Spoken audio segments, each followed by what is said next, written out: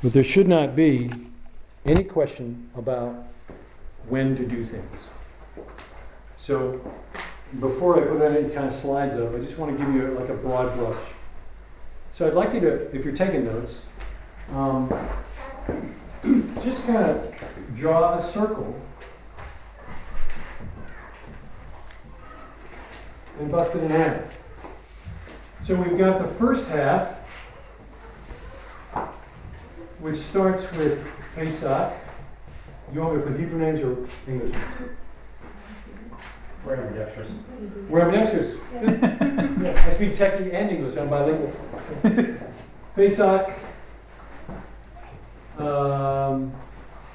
matzah,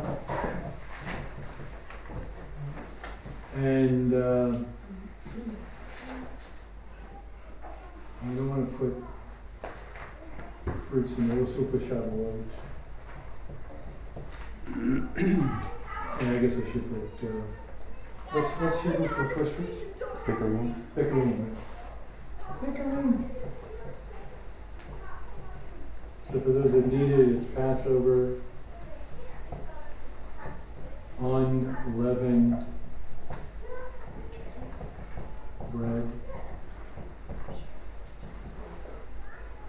first fruits,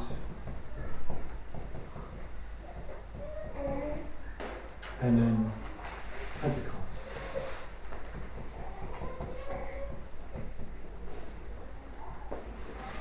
Okay? So that's first half. And then second half, we come up with Teruah, Kippur, Im, and Sukkot. Or Rosh Hashanah, which is really the day of blowing. Day of Atonement, which is really a misnomer because it is Yom HaKippurim. It's the Day of Atonement. Ooh. You got a lot of stuff being atoned for. Wait. And then Sukkot is Tabernacle.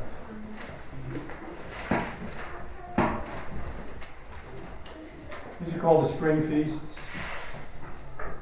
These are called the fall feasts. And they are also subcategorized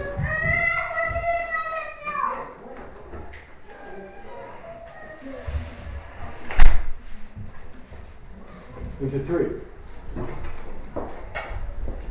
So the idea is that in one half of the year, we've got Passover all the way down to Rosh Hashanah. In the other half of the year, we've got Rosh Hashanah all the way up to Passover. So when does the year begin?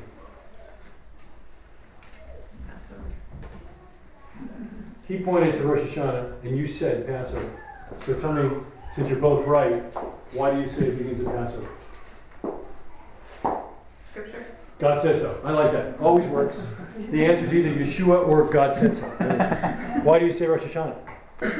I think maybe more traditional from head of the year, sort of. It means head of the year. Right. So I guess the Torah cycle starts then. The Torah cycle starts then. Kings are their reigns start then. Coronations. So this was the third year of Hezekiah, the 14th year of Josiah, whatever. That they start counting at the head of the year. How about the year of Shemitah, which we read about in Re'eh, this week's portion? When does it begin? The Shemitah year, once every 7 years.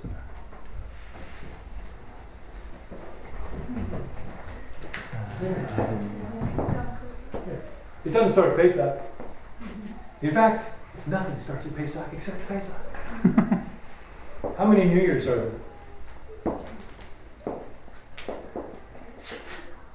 We just went through 2. There's like 7. There's like a New Year for trees, when you can eat the fruit, only in the 3rd year. Well, when do we start counting? Well, the trees don't fruit Over here, they food in here in the spring, that kind of thing. So there's New Year for cattle, there's New Year for trees, there's New Year for tithing, there's a New Year for this, there's a New Year for that. Okay. So you notice, or you should notice, that in the Siddur this morning when we're praying, you have to know what part of the year we're in.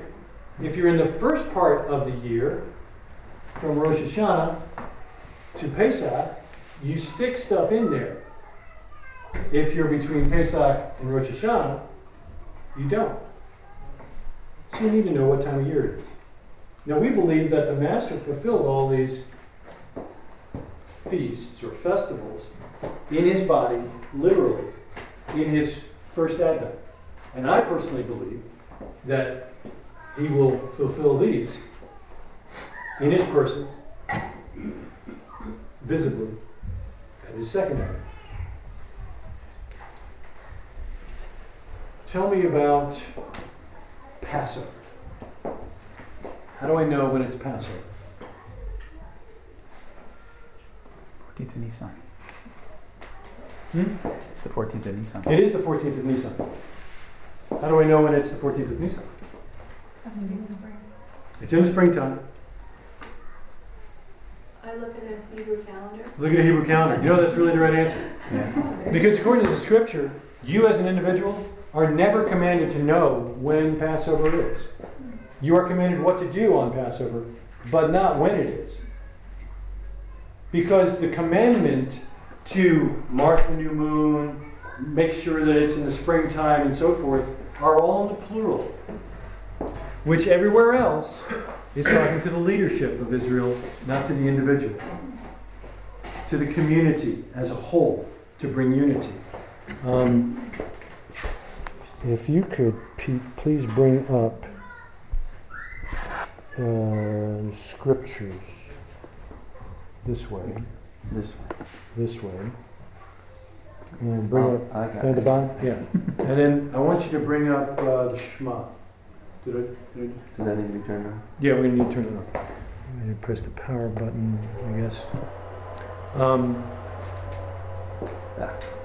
So the answer. So remind me to buy your husband a new eraser.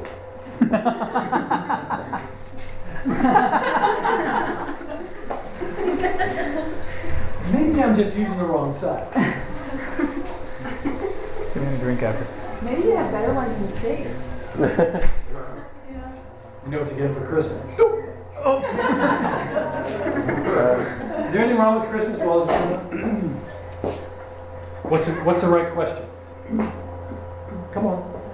I know you're new. Tell me. The right question? Yeah, what's the right question? If somebody says, you practice Christmas? You celebrate Christmas? What's the question? That I would respond to the question? Yeah. Remember, the rabbinic method is always to answer a question with a question. Here's an example.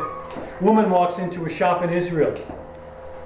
Former rabbi is now painting. She looks at the paintings. She says, "Oh, these are beautiful. You're very talented. Which one's your favorite?" The rabbi looks at her and says, "Are you married?" The American woman, sorry, she's not Canadian. The American woman, probably be a different story if she were Canadian. So the American woman looks at him and she thinks to herself, "I don't think he's got any business asking me whether I'm married or not. I just wanted about the paintings." But she decides to share. So she says, "Well, yes, I am. Why do you ask?" He says, "Do you have any children?" Nerve of the rabbi. "Yes, I have 3. He leans forward and says, "Which one's your favorite?" She got it. She got it. The rabbi never answered the question, but to ask more questions. This is the rabbinic method. Our master was a master at it. So, do you practice Christmas? Maybe the question would be, what are we commanded to, or... Okay, that's good. I find that to be more antagonistic, but you're taller than me, so I can understand that. That would be a low-key, rabbinic type response like the rabbi with the paintings. Me? Yeah. You couldn't possibly be talking to me.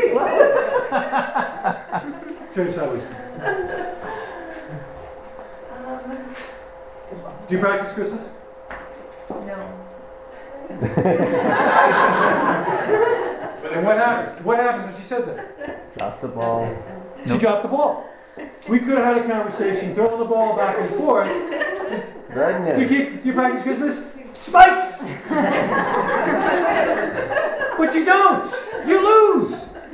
Why? Because now we don't have a discussion going. Do you practice Christmas? Should we ask why? No, do you? Good. Better. Okay. Do you? Okay. So instead of asking and answering, you're just going to throw it back. Well, you know they do. Could you say like, well, do you know when Yeshua was born? Or do you Okay, that's good. Again, good husband, pretty antagonistic again, right? So, I see you just kind of leaning in for the punch. You're Coach Jackson, right? But they're not wrong questions to ask. I just don't think they're best, and I think I could give you a better one. How do you practice? Good, good. More low key. What do you mean? Ah! So what do you mean by Christmas? Oh, you think it doesn't work? Do Ask you me. mean that, oh, sorry. Do you mean that I celebrate the birth of Yeshua? Okay, well now you're putting words in their mouth. That's sort of leading the witness in legal terms. I don't want to do that. Badger. You know what? You know what I love to do? Make them squirm. I love making them squirm. Go ahead, ask me. Oh, do you practice Christmas? What is it you mean by Christmas? Okay. She doesn't know. She's flustered already. What do you mean? Christmas! She's all flustered. But I want to hear her say, what do you mean by Christmas? To give gifts. You don't know. What do you mean by Christmas? Well, I guess I mean the birth of our Savior. Absolutely. If that's what it means, you bet I do. I noticed probably on our calendars that we celebrated at different times, though. Why is it that you celebrated in the dead of winter on a former pagan festival? Okay? So, I'm not saying that we don't want to go in for the knockout punch, but I just don't think we should do it first. Let them set themselves and take the sucker punch. Of course I celebrate the birth of Messiah. I mean, look, we started counting the calendar differently when he was born. Everybody does. Jew and Gentile. It's very important. My favorite part of the scripture says that when he was born, this is John, know this, that he became flesh and dwelt among us. God said that he had done it in the fullness of time. I like that. You know that word dwell is actually from a Hebrew word. We normally see it as tabernacle. Another word in Hebrew would be sukkot. Let me tell you, there's this celebration that God described called sukkot or tabernacles. Let me take it to you. It's, there's a chapter in the Bible that gives you all the festivals, all in one chapter. It's unique in all the Bible. Leviticus chapter 23. Let's flip to it together. Do you have your Bible? We'll flip to it. Let me show you all about tabernacle. I really think since we're dwelling with him as his command, to remember what he did for us, that maybe we should be considering that maybe God would cause his son to dwell among us while we got these booths hanging out anyway, and we would be reminded of what he is doing for us. I just think that's a beautiful picture, don't you? Mm-hmm. Now silly people want to keep Torah. It's easy to sucker punch those that are still practicing the visible expression of Christianity that they've come to accept. It's easy to sucker punch. But we want to get the dialogue going. Because if we just talk about it, they will understand. You're not making it up. Let them read it out of their own Bible. There's another chapter in the Bible that lists all of the feasts in a summarized forms, the way I used to have them circled. And that's actually in this week's portion, Re'eh, in Deuteronomy chapter 16. As they're summarized in Pesach, or unleavened bread, 1 week long, 50 days later, and we do count because they are connected to Shavuot, which reminds us of the first Shavuot, and then Sukkot, because that's what it's all about. The whole Bible, the whole 6,000 years in 3 festivals. You should be able to do it. It's your homework. All right, so what'd you give me here? No, you're just playing around. Peter's using a product called Accordance. It's available for free. It runs on the iPad. It also runs on the Mac, actually, and it's coming out on the PC later this year. The product is free. You buy the books. They give you some free books. What I like about it is that I can highlight stuff, and I can actually touch a word. Would you touch Lord? And it highlights it, and it gives me the Hebrew with the vowel markings. It gives me the definition as well as the part of speech, and it gives me all of the cool numbers that I could use to find it. If I get some of these buttons down here to amplify or highlight it, I can do some magic stuff. Pete is showing you the Shema. How come I can't see my underscore? What underscore? The highlighting? Here. Go to. So yellow. Okay, yeah, that's the next one here. So this is the Shema. What's highlighted in yellow are all singular. These are singulars. You should be doing this. You personally shall love the Lord your God with all your heart, with all your soul, with all your might, and so on. You know the Shema, right? This is all singular. Go down to 11. That was great the way you jumped there real quick. Yeah. Now, I don't know if you can see it because of the great eraser we've got. I'm sorry. Now, where you're seeing underscores in red, which Jordan really can't see, but she's going to make it look like she can see. Where you see these are plural. And, I mean, if you're from the South, and if y'all will indeed obey my commandments that I command y'all today to love the Lord y'all's God and to serve Him with all y'all's heart and with all y'all's soul, He will give the rain for Singular. your land. If that doesn't make you want to learn Hebrew and have a product like that so that you can do that, if you're not blessed by seeing the differences in the text, your blesser's broken. You should want to know that. But the Shema is divided up into stuff about you individually and us corporately.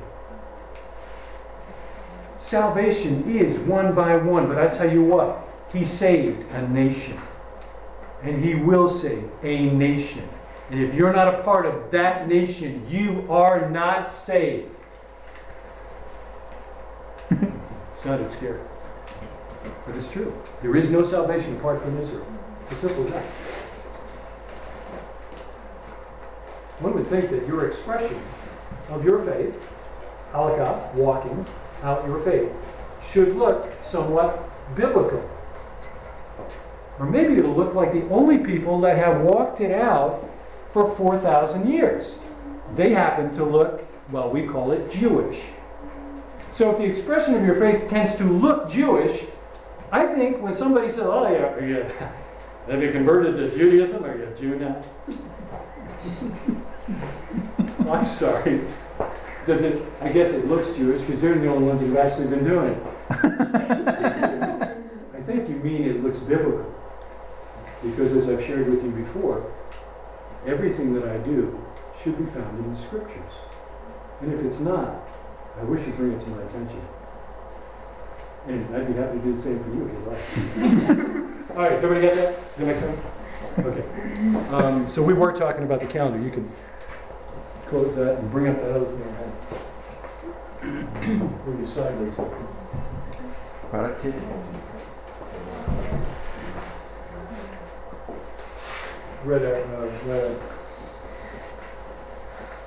Well, that's the trade, so it's something like that. Nope, that's not good. Okay, so here's the calendar in a nutshell. We start at Rosh Hashanah, and we walk through the fall feasts. It gets really cold. Hanukkah, Purim, the whole Esther thing. Right? And then it starts to get warm again.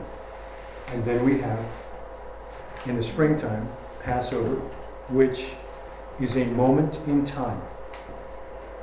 Passover is not a day, it's a moment in time. It's the time between the twilights when the 14th becomes the 15th. And that happens always at sundown. Now Passover is done, and at sundown on the 15th, we start the 15th, which starts the 7-day festival of unleavened bread, which should always be ended at an Italian restaurant with a lot of pasta. That's actually what my family does. A lot of bread. It's cool. That's 7 days long. The day after the Sabbath, on the 15th, on the 16th, is the day of first fruits, where that needs to be waved. We wave the first fruits to Him. And then we can actually eat the crops from that year. As we see in Joshua chapter 5, you can eat the crops from the land, but not until you bless God. So back to the plural singular deal. How do I know when it's the 14th of Nisan? How do I know that I'm supposed to bring that lamb? How do I know it's time to sacrifice that lamb? And after the blood's drained out of it, bring it home. Have you thought about that? When you hear the word offering in church, you should think animal. We don't think animal. We think, I don't have any change. Offering means animal. So when you go to the temple for the Pesach offering, you're bringing the unblemished lamb. They got to check it. That didn't go so well sometimes. Wanted you to buy their lamb instead, use their money instead. The Lord got upset with that. Walk in there. Here's Shmuel the priest. He's on duty along with all of his family. And they're wearing what kind of garment? White linen. White linen. And got to have the breeches on so when they go up, nobody can...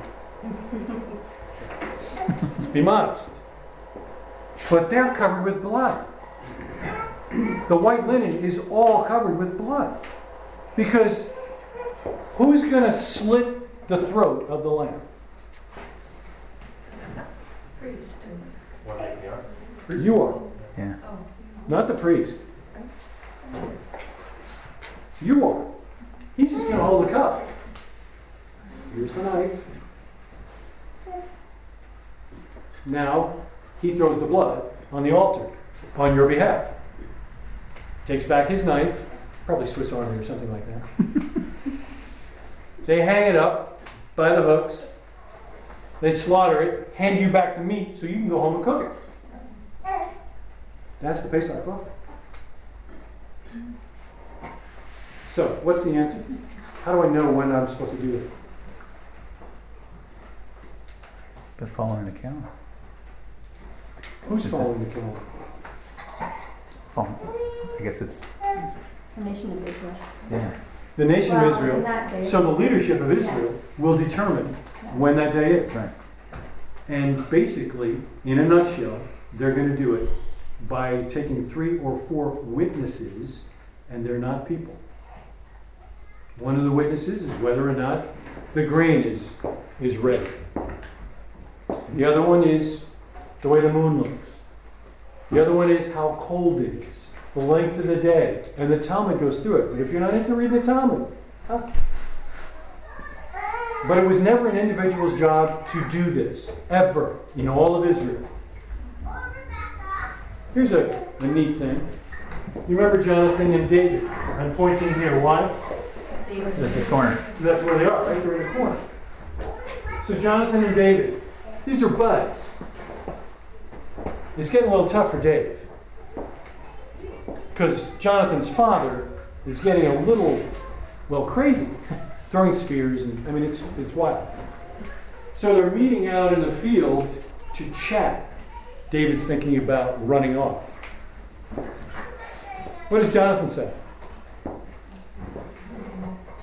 You'll be missed. I mean, you can't leave now. Tonight's the new moon. Whoa, John, how'd you know tonight's the new moon? We gotta go through that whole witness thing, looking at the moon and getting somebody to say, yeah, we got two of the guys. He knew that night. They were gonna have a party. How many of you actually have Rosh Chodesh parties? I didn't think so. I want to tell you, my kids have started doing that. And it's cool. They throw a party for Rosh Chodesh. How many know what Rosh Chodesh is? Okay, this is the head of the month, right? This is the new moon, right? Today's date is the 3rd of August. 27th of Av. They always equal 30. That's not true. That's not true. 27th of Av. How many days are in a normal month? 30. If it's a deficient month, there's a few of those, you've got 29.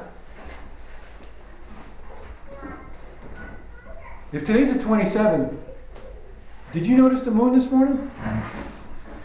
If today's the 27th, can you describe the moon to me? Is it waxing or waning?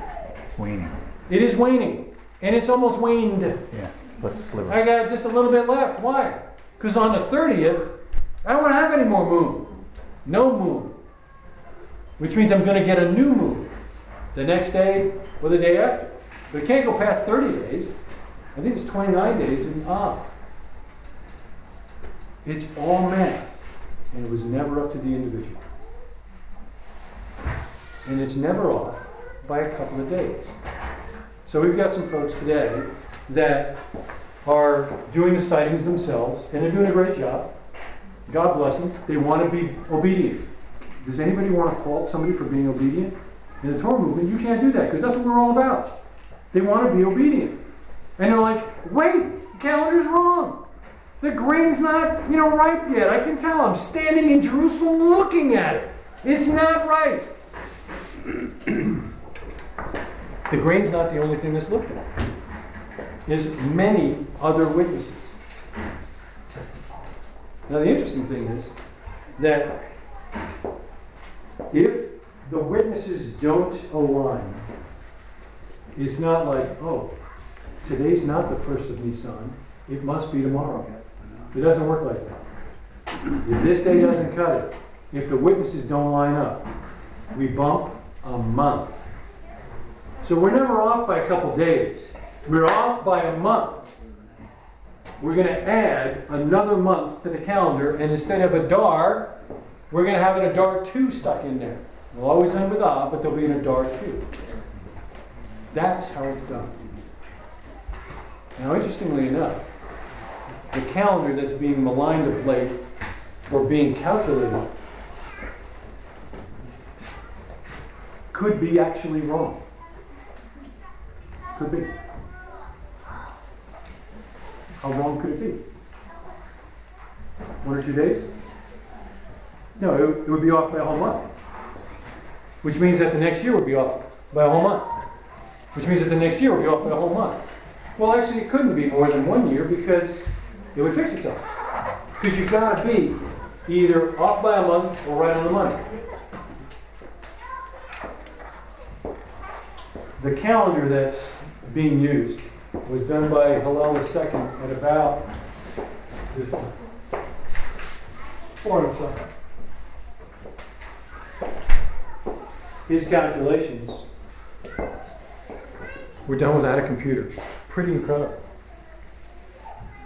And I'm not here to defend it. I'm here to tell you that there's 2 reasons why I keep the same calendar. Here's the first reason.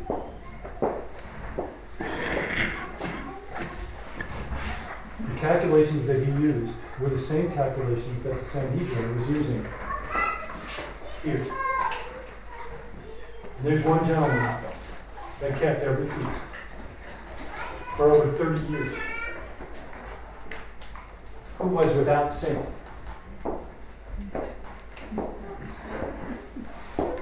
And he never stood up and said, whoa, whoa, whoa, you're off a month. Trust me. I know. I know. You think I hung the moon? I did. He never did that. But I don't believe he never said that because the calendar was correct. I believe he didn't say anything about it because he was demonstrating to all of us that we need to remain under biblical authority. And we need to not take the jobs that are not ours. Trust me, there's enough Torah to go around for all of us to be real busy with the work of being righteous. It was the job of the leadership. It's a y'all thing, not a you thing. It always has been, and it always will be. And he demonstrated that unity, second point, unity is more important than anything else. David asked me on the phone, my wife's probably going to cook dinner. Is there anything you won't eat? Well, like Paul, I was ready to say, I'll eat anything. And I think I did say that, which is pretty much what Paul said. Did Paul mean that he would eat broken glass? Did Paul mean that he would eat shredded pork barbecue? No. But David was more concerned about this whole separation. Not only, separating the meat and the dairy, and the kosher meat, and out of the signature and the stamp and this, and then the oven was it, kosher, and how with the temperature, and did it touch this? And I'll eat anything you make. Because unity is more important than anything. This morning, I think I told you about Greg Upham and how he is over the top with the whole separation thing. I mean, yeah. And Rick, not separated at all. And I'm kind of a happy medium kind of guy. We separate red meat and dairy. But when any of us go over to anybody else's house, it doesn't matter. It's kosher. If the separation thing is going to separate us from a fellowship perspective, then we need to go back and read Paul. Because that's exactly what he said. You go to a Gentile's house, the meat might be sacrificed to idols, which is a sin. Eat the meat, guys. Eat the meat. One of my sons-in-law is convinced that he should eat kosher meat. By that I mean with the stamp. Right or wrong, if he's going over somebody's house and they're having meat, he's not going to ask. He's going to eat it. That, to me, is wisdom. That is unity. That is what the Master demonstrated. So there's a lot of talk about the calendar, and there has been for quite some time. I think you said it earlier. Whatever the nation's doing is what I want to do. Because the question about who I'm joined to has already been decided. I'm to be joined to Greater Israel. Now, Pete doesn't like that term because it's not biblical, it's not defined. So I say Greater Israel, and it's too wishy-washy for Pete. So he wants me to define it. Actually, he's never asked me to define it, he just makes fun of me when I use it. Greater Israel, in my book, is what anybody thinks a Jew would do. I walked into one of your stores. A Canadian woman thought I was Jewish. It wasn't a grocery store. What? It wasn't Canadian? I didn't say anything. Why did she think that? Because Jews wear kippahs. Greater Israel wears kippahs. When is Greater Israel practicing Passover? Do you want to be identified with them or with a rebellious group that's not part of them? I think the answer should be obvious to us. Because I don't think it comes down to right or wrong. It comes down to whose people are you? And who have you joined yourself to? So that's where we're at. So Pesach, we practice in our home and we have a Seder. And I believe, oh yes ma'am. I have a couple questions. I'm ready. So do we know if they were spotting the moon during the time of the Messiah? Mm-hmm. So they were spotting the moon? Yeah, not only were they, but it's funny, I walk over here like it's this period of time, so I have to put this over there. When I went to Israel with First Zion, they brought us to the corner of the Temple Mount where a piece of rock had come off, and here was etched in the stone, in Hebrew, where the guy would stand to sight the moon. And that's what that was. So they did that on a regular basis, you bet. And the Talmud indicates that they had pictures of what the moon looked like. It's not only just a sliver. It's not always like this. Sometimes like this. Sometimes like this. Sometimes like this. Sometimes it's up here. They knew. So they got to get 2 witnesses to the moon. So the guy comes in and saw the moon. Here's 9 pictures. Which one did it look like? That one. Thanks for coming. What do we have for losers? Yeah. So the second question is well, more of an observation is, we were speaking to a Jewish man, and he says that they still spot the new moon. The rabbis still look for the moon in Israel. And they adjust, in the land, they adjust their calendars accordingly. So, from my understanding, what he was sharing with us is basically the calendar's only because we're diaspora. But in the land, they still do it according to Scripture, spot the moon and do that. Certain communities in Israel will do that because they are in the land and they have an authority structure over the people that they got. And that's really cool.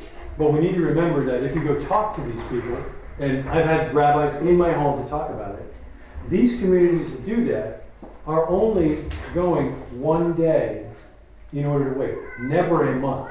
Ever. They never bump it and go, oh no, it's the wrong month. They never do that. They'll go, all right, now we don't have 29 days, we're going to go the 30th day. Which is why in the diaspora, originally, they gave them 2 days. So that you would not miss the commandment. 2 days. And that's why even today, in the diaspora, in America at least, all the Jews celebrate even Passover. 2 days. Because we're in the diaspora. As a throwback to the days when you had to, because you couldn't do it. And then just one final question. So your family, when you celebrate Rosh Chodesh, do you celebrate it according to the calendar, or do you actually look at the moon to see where it's at? We will, as part of the sanctification of the moon, the sanctification of the moon is actually done 2 weeks later. It's never done at the beginning because you can only see a sliver. You do it at least after the first Shabbat from the new moon. So it's at least going to be the 7th or 8th. So you've got a good hunk of moon to look at. And that's when you do the blessings. And thank God for giving you another month. Whereas in the Shabbat service, the Chazan will stand up, and it's in the Siddur, and he will say, the new month, Elul, is coming to us on the 3rd day of the week for us and for all Israel, for our good and for his pleasure. Amen. And then, now that the congregation knows it's the 3rd day of the week, they repeat the same thing. So nobody, even who was asleep, should miss the fact that Rosh Chodesh is the 3rd day of this coming week. Because there's different prayers that you want to do on that day. But the actual sanctification of the moon is not done that day. And we're not going outside. We already know it's on the 3rd day. And it's been that way even before the time of the Master. So we don't go outside to do that. But if you look at the Siddur, right before Havdalah on 681, I think it's 681, 682? 18. 618. Dyslexic? Yeah. So 618, so 617, 616, that kind of thing, has the sanctification of the moon right there. Because you'll do it at Havdalah. Right before Havdalah, get the family outside. Sometimes it's amazingly cold. Does everybody see the moon? Good. Let's go inside to do this, that kind of deal. And we sanctify the moon. I like being able to shoot an email to my rabbi friends in Israel, to my rabbi friends in Charlotte. I call them my friends, but I don't know if they would call me their friend. But I like to shoot them a note, say, hey, happy Rosh Chodesh, and do that thing. I want them to know that we are a part of Israel. We are a part of what they are doing, and we're joined to them. And we're not going to be the newcomers and go, I think you got it wrong. Close, Rabbi, close. To me, it's just so. Now, don't think that I'm coming at you with the hands up, but don't we do that? We don't do catch the rope. Oh, Like, so don't we actually kind of do that? no, I definitely think for those that do, and many do not. In fact, the modern Orthodox rabbis that I know are aghast that that's actually Okay. started. Oh, Okay. it's started. Copper road, for those of you who don't know, is cutting the chickens' heads off and stuff like that. No, I'll call them on that. Okay, I'll argue that one. right. Because of the biblical nature. Why are you killing an animal that has anything whatsoever to do with a sacrifice, an atonement, or anything like that, when the scripture has already made it clear how to do that? I'm just curious, and I would say to you know me now. I'm just trying to be obedient, and I'm doing nothing but reading, besides the Tanakh, I'm reading your sages. And your sages, the old ones, would be aghast that you guys are doing that. Why are you doing that? And like I said, I don't know any that do here. There. But you bet. From a biblical perspective, I think you've got a good leg to stand on to argue that. Even from the Talmud, you can do well. Does that make sense? So real quick on each festival. Pesach, we have a Seder in our home. I wrote the Haggadah. We've been through like 13 of them, looking at how to do it, which one's best. We had one from Maxwell House Coffee, by the way. And they actually produced their own Haggadah back when I was a kid. I still have it. It was great. A little too stiff for me. We put in Messiah Yeshua everywhere we can, and people are over the top of it. That's available for you online if you want to play with ours. My wife also put together a prep guide to help you with the meals and what meals to cook and why she chose those. We've also got a prep guide for the family and the girls and the dads and everybody around the house cleaning. And by the way, the whole concept of spring cleaning comes from Pesach and getting the leaven in. Unleavened bread, man, can you do some magic with matzah? Matzah bagels, matzah pizza, but matzah bread, yeah, so lots of jams and jellies, and all the pasta's gone. So for an Italian family, it's a little tough. But we're using the olive oil and everything like that. When that's done, and we like the onion stuff and the garlic, and my wife's not too much into it, but we like it, and it's kind of tasty, more than dust. Then, like I said, at the end of that, we normally would go out to dinner at an Italian restaurant and get a lot of big, fluffy white bread, slather that with butter and olive oil. I have not yet managed a single Shavuot, where we have remembered to count every single day, counting the Omer. I think it's Hasatan. I am convinced it's spiritual warfare, and I'm hoping that this year will be different. But I invariably miss a day and just forget that I should be counting. And if I just would do more of the prayers and get an understanding of what the sages were doing to try and help tie those together, there's some great spiritual truths as to why Pesach and Shavuot are connected. And they need to be. They really do. Because the coming of the living Torah, not the Spirit, the coming of the living Torah and the celebration of His Advent is what Shavuot is all about. All about. The Spirit was just to tell us, hey, something's going on. Same's there. Right? So they need to be connected.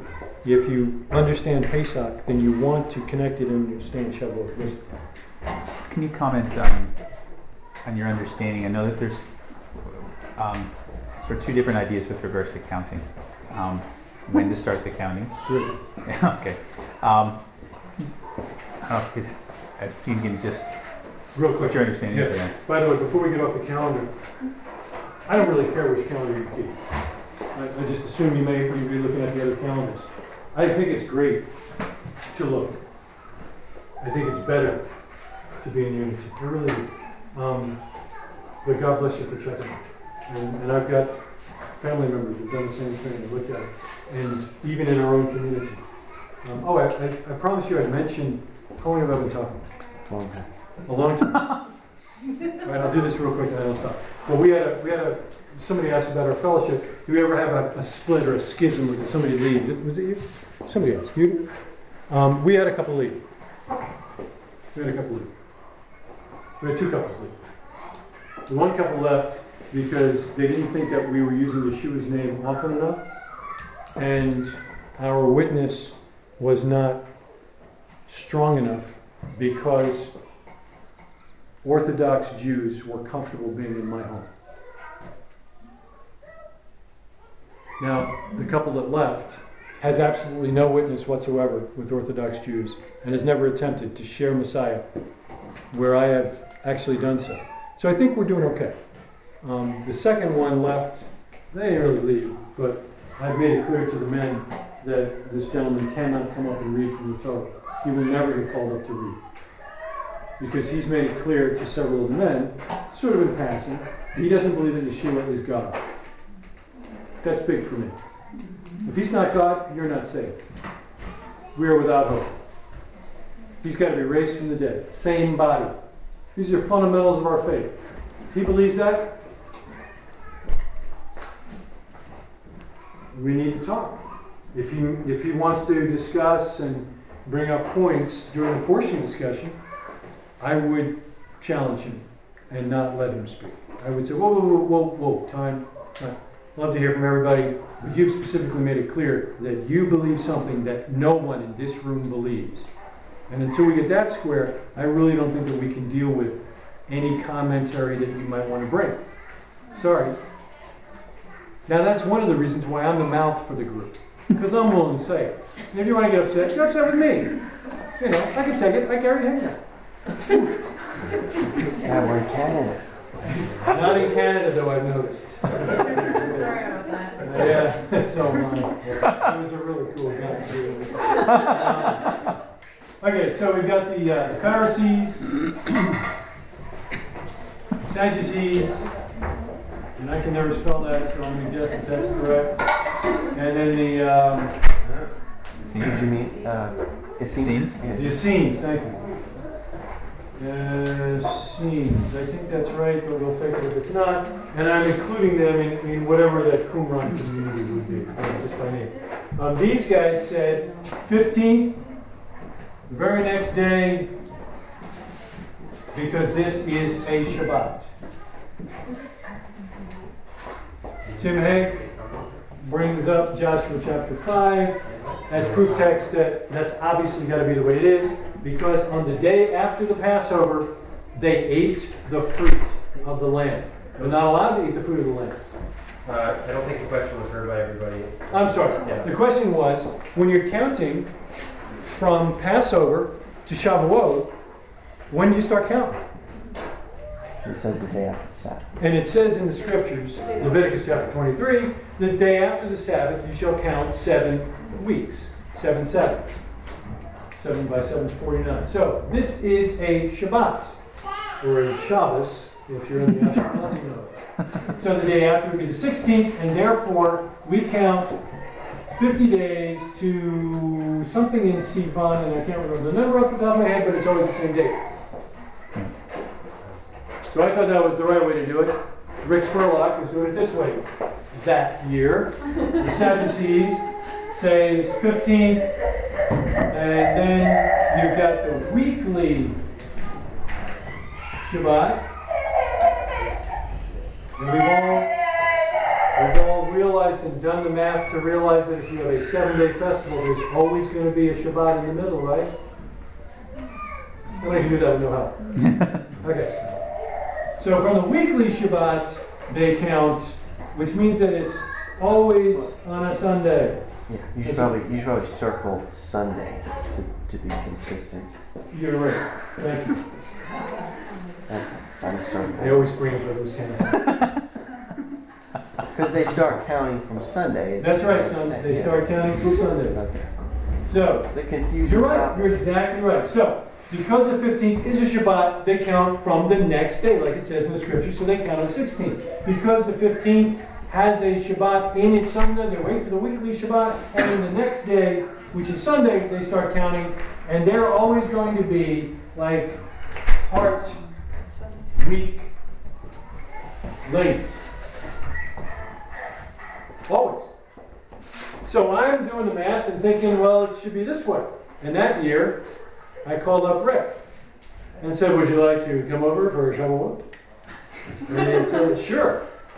And he never showed. I called him up, where are you? What do you mean, where am I? I'm in Arizona. What are you doing in Arizona? I'm flying. He's an airline pilot. What? I thought you guys were coming over for dinner. I thought you said it was on Shavuot. Can you see? Yeah. The comical thing is, the following year, I am reading the scriptures again, and I realized, that's probably right. Because this way, you don't know what the date's going to be. It will fluctuate. That makes more sense to me. Here, I always know it's whatever, the 9th of Sivan or whatever it is. Somebody did math. It's there. And well, if I know the date, how come he didn't just tell me? If it's always the same date, why didn't he just say so? He told me the 14th of Nisan was Passover, 9th of Sivan. So I look at this and I go, that fox was right. So we did it that way. I see him a couple of Shabbats beforehand, and he says, by the way, you were right. I said, about what? And he said, where the Pharisees were counting was right. I couldn't believe it. Well, the following year, I taught on nudity and said, you know what? This is stupid. We're acting like Gentiles.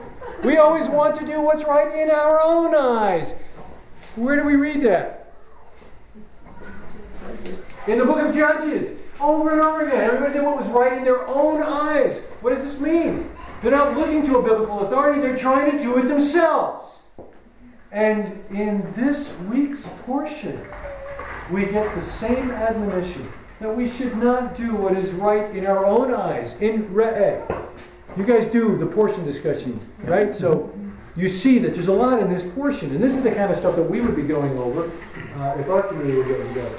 All right, so comedy's almost done, but the scenes, they're great. Starts on the 15th.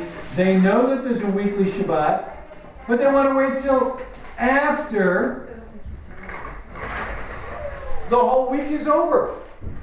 Has nothing to do with the holiday of unleavened bread. So we wait till unleavened bread is over, whenever that may be, and they count from the weekly Shabbat after unleavened bread. And they will count, to be consistent, thank you, son, from the Sunday, the next day after that. This puts them exactly 1 week after the bozos that are counting it that way.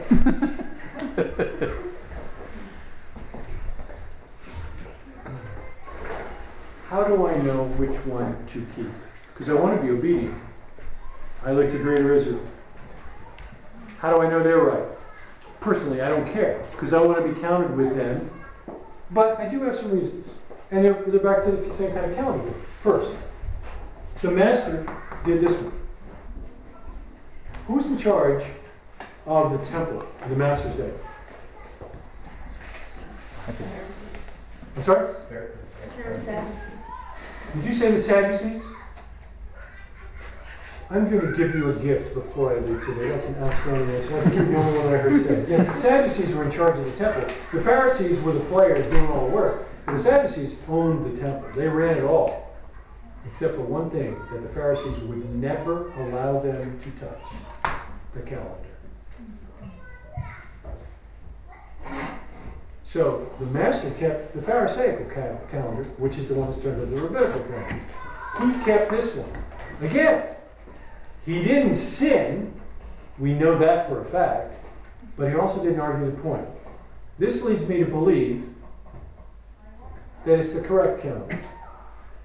But I think for the sake of unity, it doesn't necessarily have to be. So I don't think there's a sequitur there. These guys disappeared off the face of the planet once the temple was destroyed. Gone. So their whole way kind of went by the wayside. Who picked up from these guys later on? Yeah, the Karaites. They're the modern day Sadducees. And once again, we've got this schism between the two. Again, I would ask you, which one, with which group did the master align himself most? Yeah, I know we love to ding on the Prushim, we love to ding on the Pharisees and say, those dastardly Pharisees, they've actually crucified my Lord. Well, that's true, sort of. It actually wasn't them, and I think the scriptures will bear out that during this illegal trial in the middle of the night, these guys left. They didn't want to have anything to do with it. It was these guys. In Rome. So, that's those guys. These guys, they left jars. That's all I got right.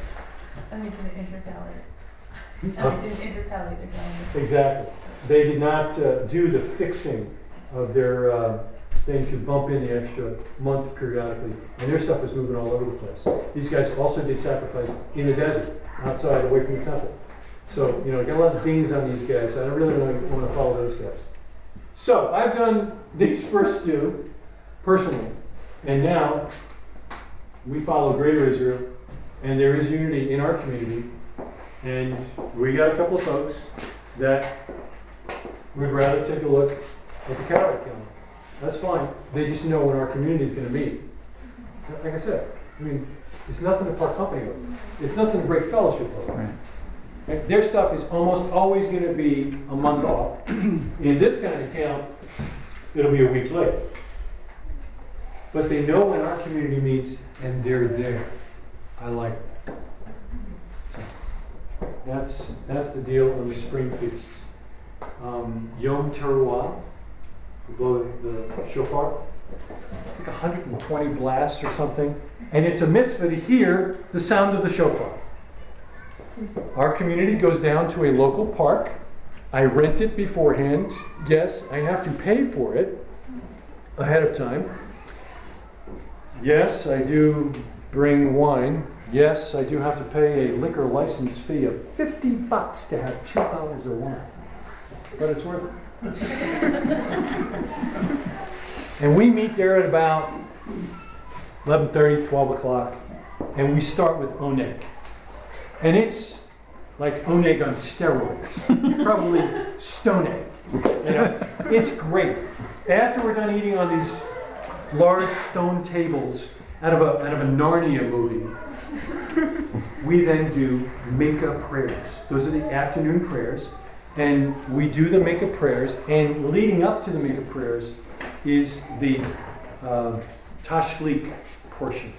Tashlik means to cast or to toss, and it comes directly from the scripture, which says in the prophet that he will cast our sins into the depths of the sea, and he will remember them no more. Now this is an incredible promise from the King of the universe to not only blot out my sins and their subsequent penalty, but also he's got a divine attribute of forgetfulness. You can forgive, but do you really forget? God chooses to forget. It means God. That means he doesn't forget by definition. But he chooses to forget. I wonder if he can, like, unforget. Yeah. Anyway, so I go to Lowe's and I get a bag of rocks. And I have them there. And we wear, like, normal pants. And after the service, in which we also blow the shofar. By the way, the greatest shofar blower in our community is not me. It's my daughter's mother-in-law. She's an elderly woman. She must be 65 years old, gray hair, a little tiny woman. She has such a beautiful tone in her shofar. Now, I can't hold a note longer than she can, but I've got bigger lungs than she can. But the tone of her, it's extraordinary. So anyway, we have a little shofar contest. You know, first of all, we'll do the, right out of the sitter. I do the whole deal. And sometimes we just do it like that with a big mic, which when that's all done, we have a little shofar contest, so you can hold a note the longest. That's cool. And then we go through the rest of the Tashlik prayers, which talk about God's character and His willingness to forgive. And then we're done. I make it clear. This is a somber time, and it's a great teaching tool for the kids. You teach a little kid, we're going to talk about your sin now. Take a rock for every sin that God brings to your mind. And you got this 5-year-old boy grabbing 30, 40 rocks, and putting them in his pockets. Walks down hand in hand with his dad to the water's edge. They pray together. They cry together. The little kid's taking each sin, naming it, putting it on the rock, tossing it in the water. It's unbelievable. It is a personal time of cleansing, reflection, introspection, and new beginning. And traditionally, you come back from the water's edge with your pockets pulled out to indicate that you have rid yourself of this sin. And then we sit down and we joke around and drink some wine and tell stories and sing songs, and everybody clears the tables out of the way and we start to dance, and it's a great time. Several years ago, we did exactly what I just described. It was before a lot of the guys got their shofarim, and I was the only yo-yo there with a shofar. So I did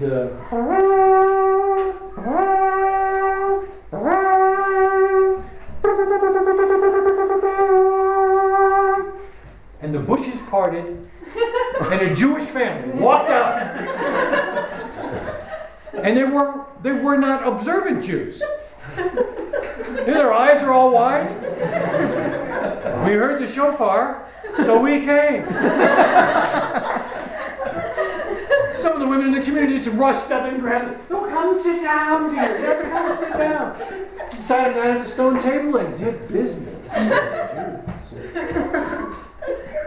I couldn't make up stories for this. This is the 27th of Av, and the last month of the year is Elul, and it starts next week. And during the month of Elul, the sages, by tradition, blow the shofar on Erev Shabbat, before Shabbat begins, before lighting the candles, and then every single morning, except on Shabbat. And it's a call to repentance for everyone who hears the sound. You want to wake your neighbors up at 6 in the morning. I mean, it's right there in the siddur. It tells you exactly when to do it. I'm doing the morning prayers, I'm davening, I got my tefillin on, and I look as bizarre as can be. You got the old ladies that are always walking by, doing their walk before they go off to work, and they're looking between the slats of the fence, and you can see them talking back, oh, he's back out there. And then you can see, they don't think I can see him, and they stop. And it's the pitch of night. It's barely sun coming up, and there's no noise yet from the traffic, and I can hear them whispering across the yard. I think he's going to blow that horn again. I feel like talking into the shofar. Ladies, I can hear you. But it is a call to repentance, so it can be a wonderful time. On Pesach, the day before, where we clean out the leaven, we put it overnight and leave the leaven in it's just breadcrumbs that my children have put around. And Peter and I have gone around with a little candle, on the turkey baster and dustpan, we use an envelope. And then when it's done, lift the envelope, and put it out on the porch overnight. So the next morning, you're supposed to burn it. Well, I gotta tell you, I don't have napalm, and kerosene's okay. But you try some gasoline with some of those campfire stick things, man, I tell sin's gone now. Yeah. Hello, Bill. Burning the leaven again, are you, Joe? Yeah. The laborers love it. Sometimes, it's like fireworks on the 4th of July. Let's get the kids, they're going to burn the leaven again, It's great. But it's a testimony. It's a testimony. It's neat. Because invariably, normally I do it to my wife. Because the guy, he doesn't care. Because he's not the leader in his home. He's not the spiritual leader of his family. He doesn't care. But the wife does. And they're more spiritually sensitive than we are. So the wife will turn to my wife and say, "Hey, I forgot, why are we doing this?" My wife always tells me later, she didn't say, "Why are you doing it?" Why are we doing this? I like that. So that's Pesach. Shavuot. I felt like we were in the fall feast. Fall feast. I just had to run back for the fire. Oh, Then we had Yom Kippur, Yom HaKippurim. The scripture says that God, when Messiah returns, will turn the fast of the 4th, the fast of the 5th, the fast of the 7th, and the fast of the 10th from days of mourning and lament into joy and I think dancing or something like that. They're not in the Torah. They're in Zechariah. These are called the minor feasts, minor fast days. How many of you do them? 1, 2. I want to encourage you to do it. Here's why.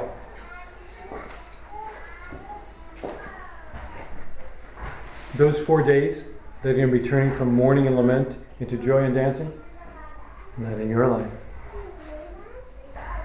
Because they aren't days of mourning and lament for you, but they are for His people. Make you feel bad? You should try it. It's an easy fast. Sun up to sundown. Nothing to it. Have your coffee, have breakfast before the sun comes up. It's a walk in the park. Dinner as soon as the sun goes down. You can do it. But spend lunchtime, instead of munching on a sandwich, spend it praying. Pray for the peace of Jerusalem. Pray for the coming of Messiah. You got 4 days where you can do it, and you might even be able to get off from work. It's a great deal. But you join yourself to Greater Israel because nobody does those little minor guys. You see people that are serious about their faith. And I would submit that you're serious about your faith. Look, it's a Saturday afternoon, it's beautiful outside, and you guys are stuck in the garage with me. You're obviously serious about your faith, or you're stupid. So they're easy days. Now here's what I do. Yes, I drink water. I just skip lunch. Sometimes I don't get up early enough to have breakfast. And sometimes my wife is going to make dinner long after, that kind of. But I would strongly suggest you do it. However, Yom HaKippurim, which is not up there anymore, is a commanded fast. And I would assume that you're doing that. That's not an easy fast. That's a hard fast. And it starts the night before. And it's 25 hours, just like Shabbat. Oh my. And if you like drinking coffee and don't have it for that length of time, we talked about that. I want to run through a plate glass window. It's so terrible. So I've cut back on my coffee in order to make it through Yom Kippur. That's supposed to be a hard fast and no water. It took 3 years before I could get through it with no water. I mean, the time is cleaving to the roof of my mouth. I can't speak anymore. I'm out. It's terrible. It's terrible. But I cannot take these 4 minor fasts and raise them in any way to the level of Yom Kippur. Because Yom Kippur is singular in the way it should be treated in the scripture. And I think that we need to be careful about that. And I think it would be a testimony to others.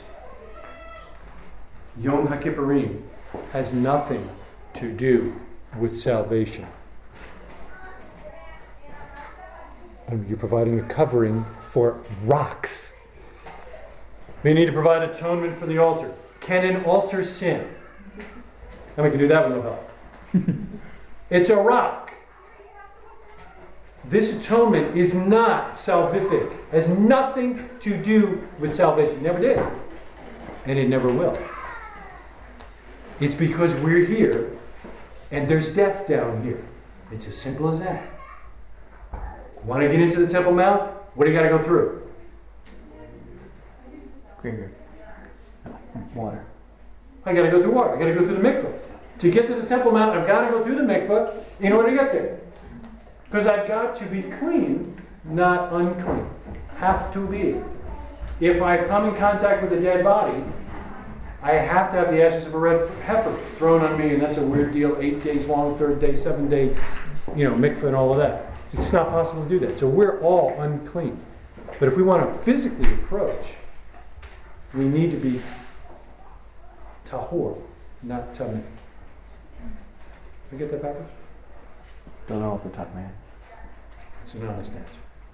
So, as long as there's no confusion about Yom Kippur. Then the last one, Sukkot. Your mileage may vary, but getting together as a group and going out to the woods and setting up some big tents, I don't buy it. That's not what it says. You guys who live in the city, you guys who live at your house, put up a temporary structure and go sleep in it. Have your meals in it. Invite people over. That's what we're supposed to do. It's supposed to be a testimony and a remembrance for us. Going out to the woods and going camping is lovely.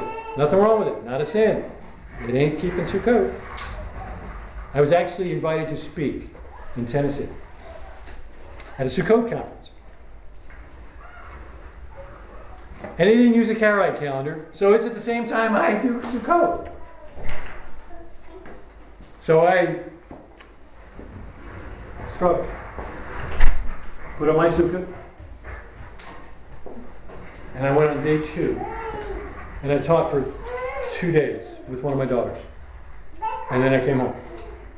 But the sukkah was up, my kids were sleeping in it, and we ate as many meals in it as we could. I believe that the scripture is clear on how to do it. And if you go to Israel, it's amazing. McDonald's puts a sukkah next to McDonald's. It's astonishing. The whole place is doing Sukkot. It's astonishing. You got a guy who lives in an apartment the size of a shoebox, and he's putting drapes and bamboo poles out the window thing so he can build himself even the smallest little sukkah. Wave to people. It's amazing, but they just want to be obedient. The landscape changes because they want to take what is normally permanent and be reminded of a temporary time in the wilderness, because that's what God commanded. So I don't have any problem with the community going to out for Sukkot and all of that, but I think each individual should still build a sukkah in their backyard and invite the neighbors. Hello, Bill. Yeah, no, bring the beer. Yeah. Just wanted to sit here and have a chat with you. You're not going to talk about religion again, are you, Joe? No. Just want to show you my sukkah. What's a sukkah? Well, actually, really, Bill, what do you think? Notice that you can see the sky through it. He goes, yeah, it's a pretty crummy tent. You're not sleeping out here, are you? Well, the kids are. I don't do that anymore. I'm too old. So what's this? Oh, well, the kids are bringing out food so we can have a little bite to eat. Why are you doing this? It's God told me to. God told you to sit out here outside with me.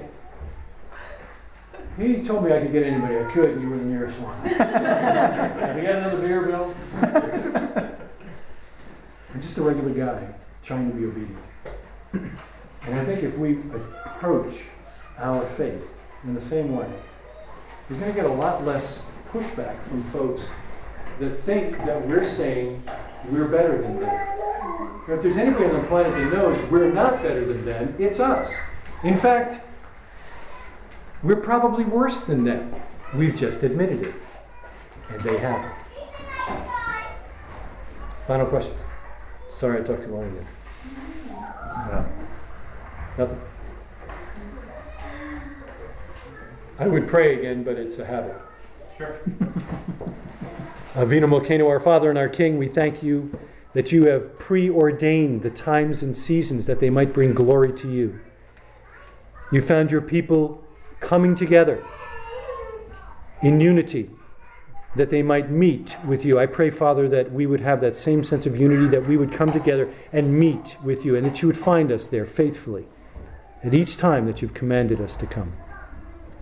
Father, I pray that for each family represented here, that you would allow them the time to wrestle with these issues of obedience, and that in the end, their heart's desire and the end result would be that our Messiah, Yeshua, would be lifted up and glorified, and that others would come to know him, and that our obedience would cause you to stop the clock and sent him back. And all God's people said, Amen.